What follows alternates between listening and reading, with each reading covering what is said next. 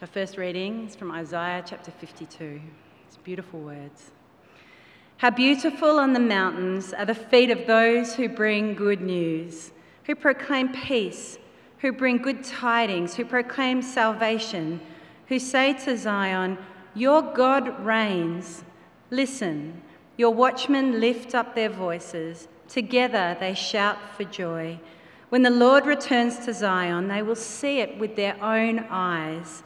Burst into songs of joy together, you ruins of Jerusalem. For the Lord has comforted his people. He has redeemed Jerusalem. The Lord will lay bare his holy arm in the sight of all the nations, and all the ends of the earth will see the salvation of our God. And Luke chapter 2. In those days, Caesar Augustus issued a decree that a census should be taken of the entire Roman world. This was the first census that took place while Quirinius was governor of Syria, and everyone went to their own town to register. So Joseph also went up from the town of Nazareth in Galilee to Judea, to Bethlehem, the town of David, because he belonged to the house and line of David. He went there to register with Mary, who was pledged to be married to him and was expecting a child. While they were there, the time came for the baby to be born, and she gave birth to her firstborn, a son. She wrapped him in cloths and placed him in a manger, because there was no guest room available for them. And there were shepherds living out in the fields nearby, keeping watch over their flocks at night. An angel of the Lord appeared to them, and the glory of the Lord shone around them, and they were terrified. But the angel of the Lord said to them, "Do not be afraid. I bring you good news that will cause great joy for all the people. Today, in the town of David, a Saviour has been born to you. He is the Messiah, the Lord. This will be a sign to you. You will find a baby wrapped in cloths and lying in a manger." Suddenly, a great company of the heavenly host appeared with the angel, praising God and saying, "Glory to God in the highest heaven, and on earth peace to those on whom his favour rests." When the angels had left them and gone into heaven, the shepherds said to one another, "Let's go to Bethlehem and see this thing that has happened, which the Lord has told us about." So they hurried off and found Mary and Joseph and the baby who was lying in the manger. And when they had seen him, they spread the word concerning what had been told them about this child. And all who heard it were amazed at what the shepherds said to them. But Mary treasured up all these things and pondered them in her heart. The shepherds returned, glorifying and praising God for all the things they had heard and seen, which were just as they had been told. On the 8th day, when it was time to circumcise the child, he was named Jesus, the name the angel had given him before he was conceived. This is the word of the Lord. Thanks be to God.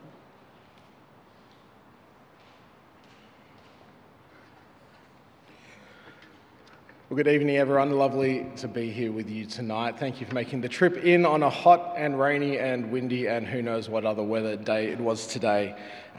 It's fantastic to be with you tonight. Our passage tonight is such an amazing text. I mean, we're talking about the birth of Jesus and the shepherds and the angels, but we've already heard this text this Advent alone. And so it lends itself to being put in the box in our minds of, well, I've heard this story, and I know everything there is to know about this story, and I feel that way about it too. I mean, we read this passage a few times every Advent, and we're going to hear it again next week as we trace the birth narrative of Jesus to celebrate together God coming to be with his people, to rescue them. And so since this passage is quite familiar to many of us, I wanted to try and come at it from a different angle. I wanted to talk about the nature of a big announcement. Now, I love a big announcement. The build-up, the suspense, the surprise of what it could be. Now, sometimes these have so much hype around them that you have to watch it live. It's not enough to hear from a friend in a couple of hours or to read about it a few days later. Our age of technology has enabled us to see everything in real time.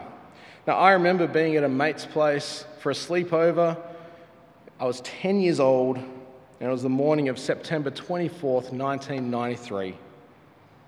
At about 4 a.m, we were up watching the TV, desperate to find out if the Olympics were coming to Sydney. An announcement that changed the lives of many people. It definitely changed the way I sat my HSC that year, with the Olympics as a backdrop and lots of things to go and do whilst not studying. But I remember so clearly the anticipation and the excitement of being able to watch it live, and the joy of news that was so positive, which for a 10-year-old who was, and still is, admittedly sports mad. Now, this passage in Luke 2, whilst familiar, has me thinking about announcements that bring with it major life changes. But unlike an announcement of which city hosts the Olympics, I'm thinking about an announcement that will change the whole world. And we find ourselves in our current series, Let Light Shine Out of the Darkness, at a passage that arguably has the most light. But light is not the focus of the passage. Rather, we receive the best news that has ever been given. So today we're going to look at this passage, and I'd love for us to ponder the nature of this announcement and why it changes the entire world. So firstly, we'll look at the reason for the announcement, the birth of Jesus. Secondly, we'll look at the great announcement and ask, well, why these shepherds? Why are they the ones that hear the news? And lastly, we'll look at what the shepherds did with the news, and then what we should do as well. And if this is the first time that you've heard this story, then know that it is more than fiction. I invite you to read it closely and to hear the words of the angel proclaiming the birth of the Messiah. This is the true basis of Christmas, of God coming into the world as a child. And what we'll see in this passage are two things that we'll come back to at the end. That God uses unremarkable people to do remarkable things, and that the example that the shepherds give is worth following today. So firstly, the reason for the announcement. Now, a big announcement is always given because something has happened that needs to be shared. This passage contains the best and most important news that you will ever hear. God has come to earth to redeem his people. And we've been hearing pieces of this news over the past couple of weeks, and we'll hear in greater detail next week more of this news. But the first part of our passage about the details of the birth of Jesus are pretty light. I mean, the entire birth narrative takes 2 verses. Verses 6 and 7 tell us this. While they were there, the time came for the baby to be born, and she gave birth to her firstborn, a son. And she wrapped him in cloths and placed him in a manger because there was no guest room available for them. Now, I've read the kids' Bible version of this story, and it is significantly longer. There's no story here of going from inn to inn and being told that there's no room. We aren't told that they have found the last possible room in all of Bethlehem. It's described far more simply than that. The time had come for the baby to be born, and the baby was born. What is clearly shown is that the baby was born into very humble beginnings, wrapped in cloths and laid into what was probably an empty feeding trough. I mean, there is nothing remarkable about this birth at all. Now, that isn't to detract from the significant event that this is. There have not been many, if any, more important moments in human history, with the death and resurrection of Jesus in that same conversation. What is stated here is simply that a baby was born without issue or complication. There was nothing here that would make it different to any other baby born at that time, with some pretty significant exceptions. Mary has already been told by an angel in chapter 1 that this baby will be the Son of God, the Son of the Most High, and he will reign over all of Jacob's descendants forever, and his kingdom will have no end. So a little different to every other baby born at that time. And the poet John Donne describes Mary carrying around the baby Jesus within her still as immensity cloistered within thy dear womb. And this is no ordinary baby. Mary is also instructed to name the baby Jesus, which she dutifully does in verse 21. On the 8th day, when it was time to circumcise the child, he was named Jesus, the name the angel had given him before he was conceived. Now, all of that probably sounds like the same old Christmas story that you hear every year. But if you stop and truly think about what's being described here, the events of this night over 2,000 years ago, you'd begin to feel the weight of what is being shown to you. God is entering our world as a human child. The long-promised Messiah that Israel has been waiting hundreds of years for has now arrived. God has been faithful to his promise to send the one who would save them. And we've heard over the last few weeks many of the passages that foretold Jesus' arrival. We heard it in Isaiah chapter 9. For to us a child is born, to us a son is given, and the government will be on his shoulders. And he will be called Wonderful Counselor, Mighty God, Everlasting Father, Prince of Peace. Of the greatness of his government and peace there will be no end. He will reign on David's throne and over his kingdom, establishing and upholding it with justice and righteousness from that time on and forever. And we heard it in Micah chapter 5. But you, Bethlehem Ephrathah, though you are small among the clans out of Judah, from you will come for me one who will be ruler over Israel, whose origins are from of old, from ancient times. This baby, this child, is the one the prophet spoke of. Mary is told in specific detail in chapter 1 that this child is the Holy One promised. He will rule over all Israel. And this is the biggest announcement that all of Israel has been longing to hear, that God has remained faithful to his promise and has sent the one who will rescue them and be their king. Now, the waiting for this announcement must have been a painful experience. For a nation that first heard this promise from God, they then went into exile, and they were oppressed at the hands of multiple nations, and then returned back to their land, but only as a remnant of what they were under David and Solomon. And now we find them here under Roman rule. They're in their land, but they're not a nation that stands alone. And I imagine many in Israel had given up hope that the Messiah would come. If God was going to send a king, surely it would have happened by now. Why wait until after they were taken from their land?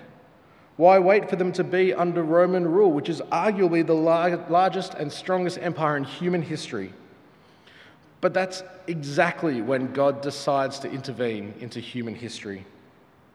At that exact moment, when Israel is weak and under Roman rule, God entered our world in the form of a child to usher in the kingdom of God. For to us a child is born. Jesus, God incarnate, is born into the world in the most humble of circumstances, into what seems to be poverty, completely subverting what the expectations are for the future king of Israel. This baby will have the government on his shoulders? He will reign on David's throne? Well, yes, he will, but not in the way that many expected him to. Luke then moves us on quite quickly to the great announcement. Now, my wife and my mother-in-law are both followers of the royal family. And I remember only a couple of days after Nora, our eldest daughter, was born, we were still in the hospital and the wedding of Meghan and Harry was on TV. Now, this needed to be watched. Now, I find it all quite fascinating. I like the pomp and ceremony of it all, and I love how prestigious it all looks and feels.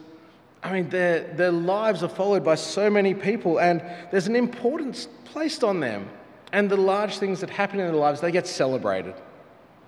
Now, do you remember seeing any of the birth announcements for Will and Kate's kids? Now, I remember watching the announcement for baby George. The news had told us all that Kate was in labour and she'd been rushed off to hospital. The world waited on the edge of their seats with bated breath to find out not only if she'd had a boy or a girl, but what the name was.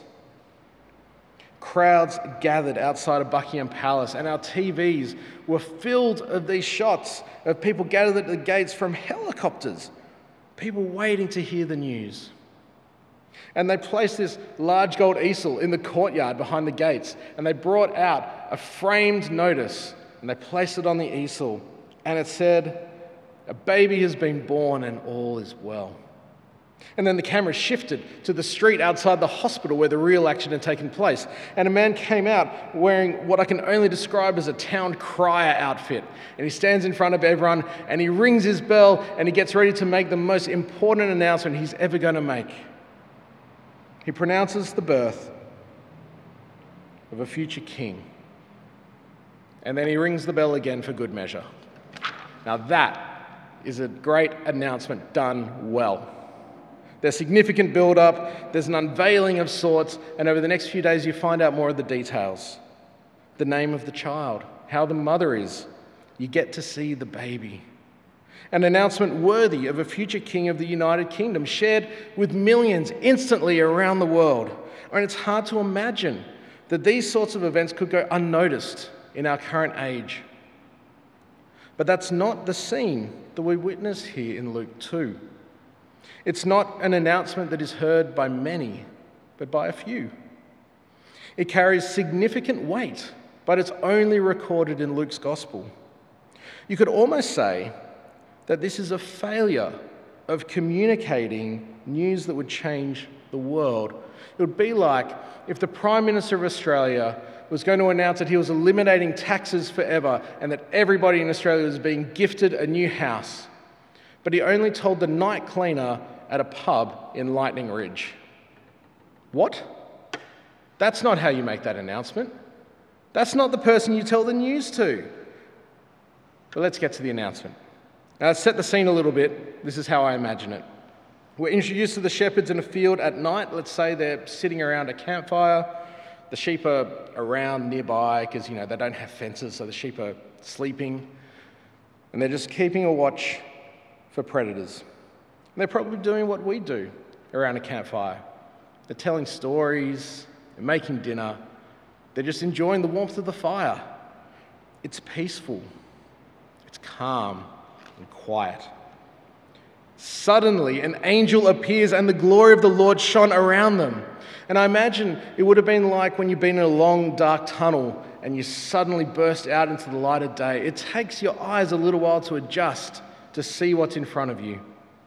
The shepherds see the angel with this immense light and the presence of God, and rightfully they are terrified. And then the angel speaks. Here's what he says. Do not be afraid. I bring you good news that will cause great joy for all the people. Today in the town of David, a Saviour has been born to you. He is the Messiah, the Lord. This will be a sign to you. You will find a baby wrapped in cloths and lying in a manger. Good news that will cause great joy for all the people. That is a big claim, but that's exactly what this news will do. The Messiah, the Lord, has been born in Bethlehem, but not only that, they can go and see this child and know who he is by how he's wearing cloths and lying in a manger. And then a great number of angels all appear praising God, and I long for the day when I get to see a great company of angels praising God. And they sing this. They sing, "Glory to God in the highest heaven, and on earth peace to those on whom his favour rests." And then I imagine as suddenly as they appear, they're gone. And that's it. The greatest news that the world will ever hear has been delivered in 2 sentences, with a brief musical interlude to close, and the angels depart. The Messiah who has come to save Israel, to save the world, has been born. He is in Bethlehem, wrapped in cloths and lying in a manger. And the recipients of the news, the shepherds, must have been stunned into silence. What just happened? Is the news true? Has the Messiah really been born? And we have questions at this point too, right? Why are these shepherds, who are nobodies, the ones to hear this news? Why didn't the angels tell someone important? Why didn't they tell the chief priest? Why didn't they make the announcement in the temple? Well, God has chosen these unremarkable shepherds to be the ones to hear this announcement. These men of common status are the first ones to hear the news of the Messiah. And they aren't special. They aren't of noble birth. In fact, we're told very little about them. What we are told is what they do next. And what they do next is very, very important. So the shepherds do three things after receiving the news. Firstly, they go to Bethlehem to confirm that the Messiah really has been born. Verse 15 says, "When the angels had left them and gone into heaven, the shepherds said to one another, 'Let's go to Bethlehem and see this thing that has happened, which the Lord has told us about.'" Now, there are a few things going on here. It's the middle of the night, and they decide on the back of seeing these angels that they just need to go and see if it's true. They are a part of generations of Israelites who have waited for this moment, so understandably, they need to go and confirm that it is indeed true. Needless to say, I think at that moment they abandon their duties as shepherds and leave their flocks to go to Bethlehem. Now, Luke doesn't tell us how long it takes them to travel there or how long they search in Bethlehem to find Mary and Joseph, but verse 16 tells us they hurried off. They found Mary and Joseph and the baby who was lying in a manger. But they now have the confirmation they were seeking. The Messiah has indeed been born. The angel declared it, and they have confirmed it by finding the baby as they were told he will be. And the joy they must have felt in that moment would have been overwhelming. Centuries of waiting is over. Now, I know what it's like to be told that a baby is coming in 8 months and having to wait 8 months to meet the child. What they are experiencing in this moment is the culmination of generations of their ancestors longing and praying and hoping that this person would arrive. And now they see it right in front of their very eyes. Which leads us to the second thing that they do. They tell everyone about it. Verses 17 and 18, "When they had seen him, they spread the word concerning what had been told them about this child, and all who heard it were amazed at what the shepherds said to them." I mean, the shepherds can't help themselves. They have to tell everyone. And you can imagine what it feels like, because we all do that too. When something great happens in our lives, we tell people. We share our good news so that we can celebrate with others, because it's no fun keeping it to ourselves. What's remarkable here is that we are witnessing the first human evangelists. These shepherds are the first people to tell the world the good news of Jesus' birth.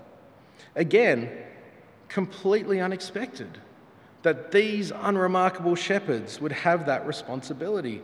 But the news is so good they have to tell everyone.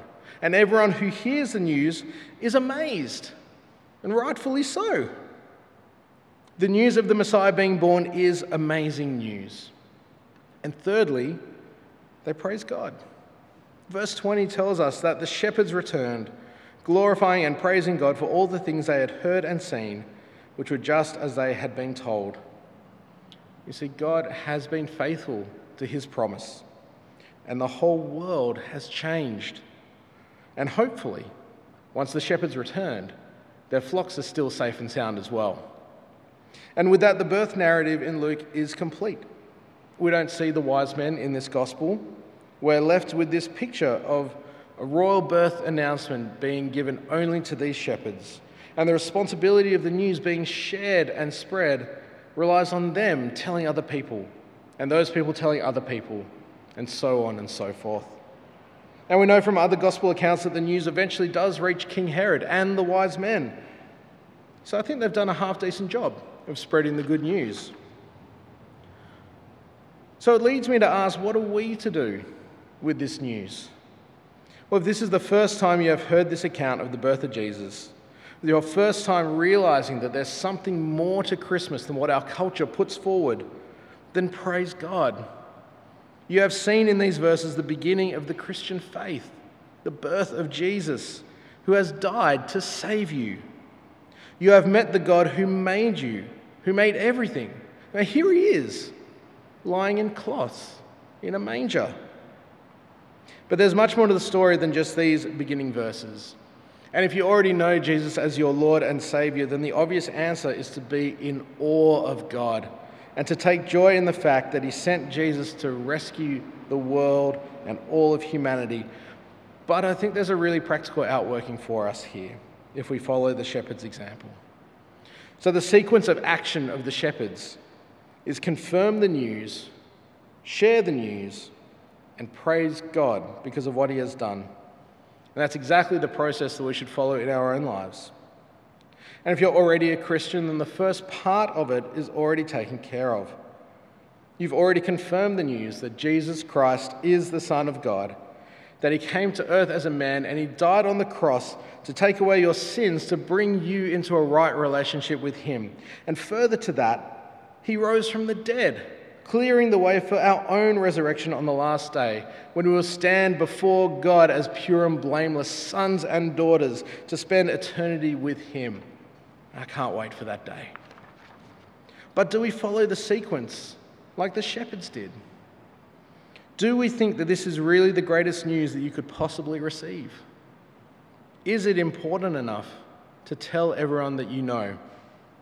Well, of course it is, but we don't always treat it that way. Too often we find ourselves in a situation where there's an opening to talk about our faith, to talk about Jesus, and we back away. We don't want to be that person.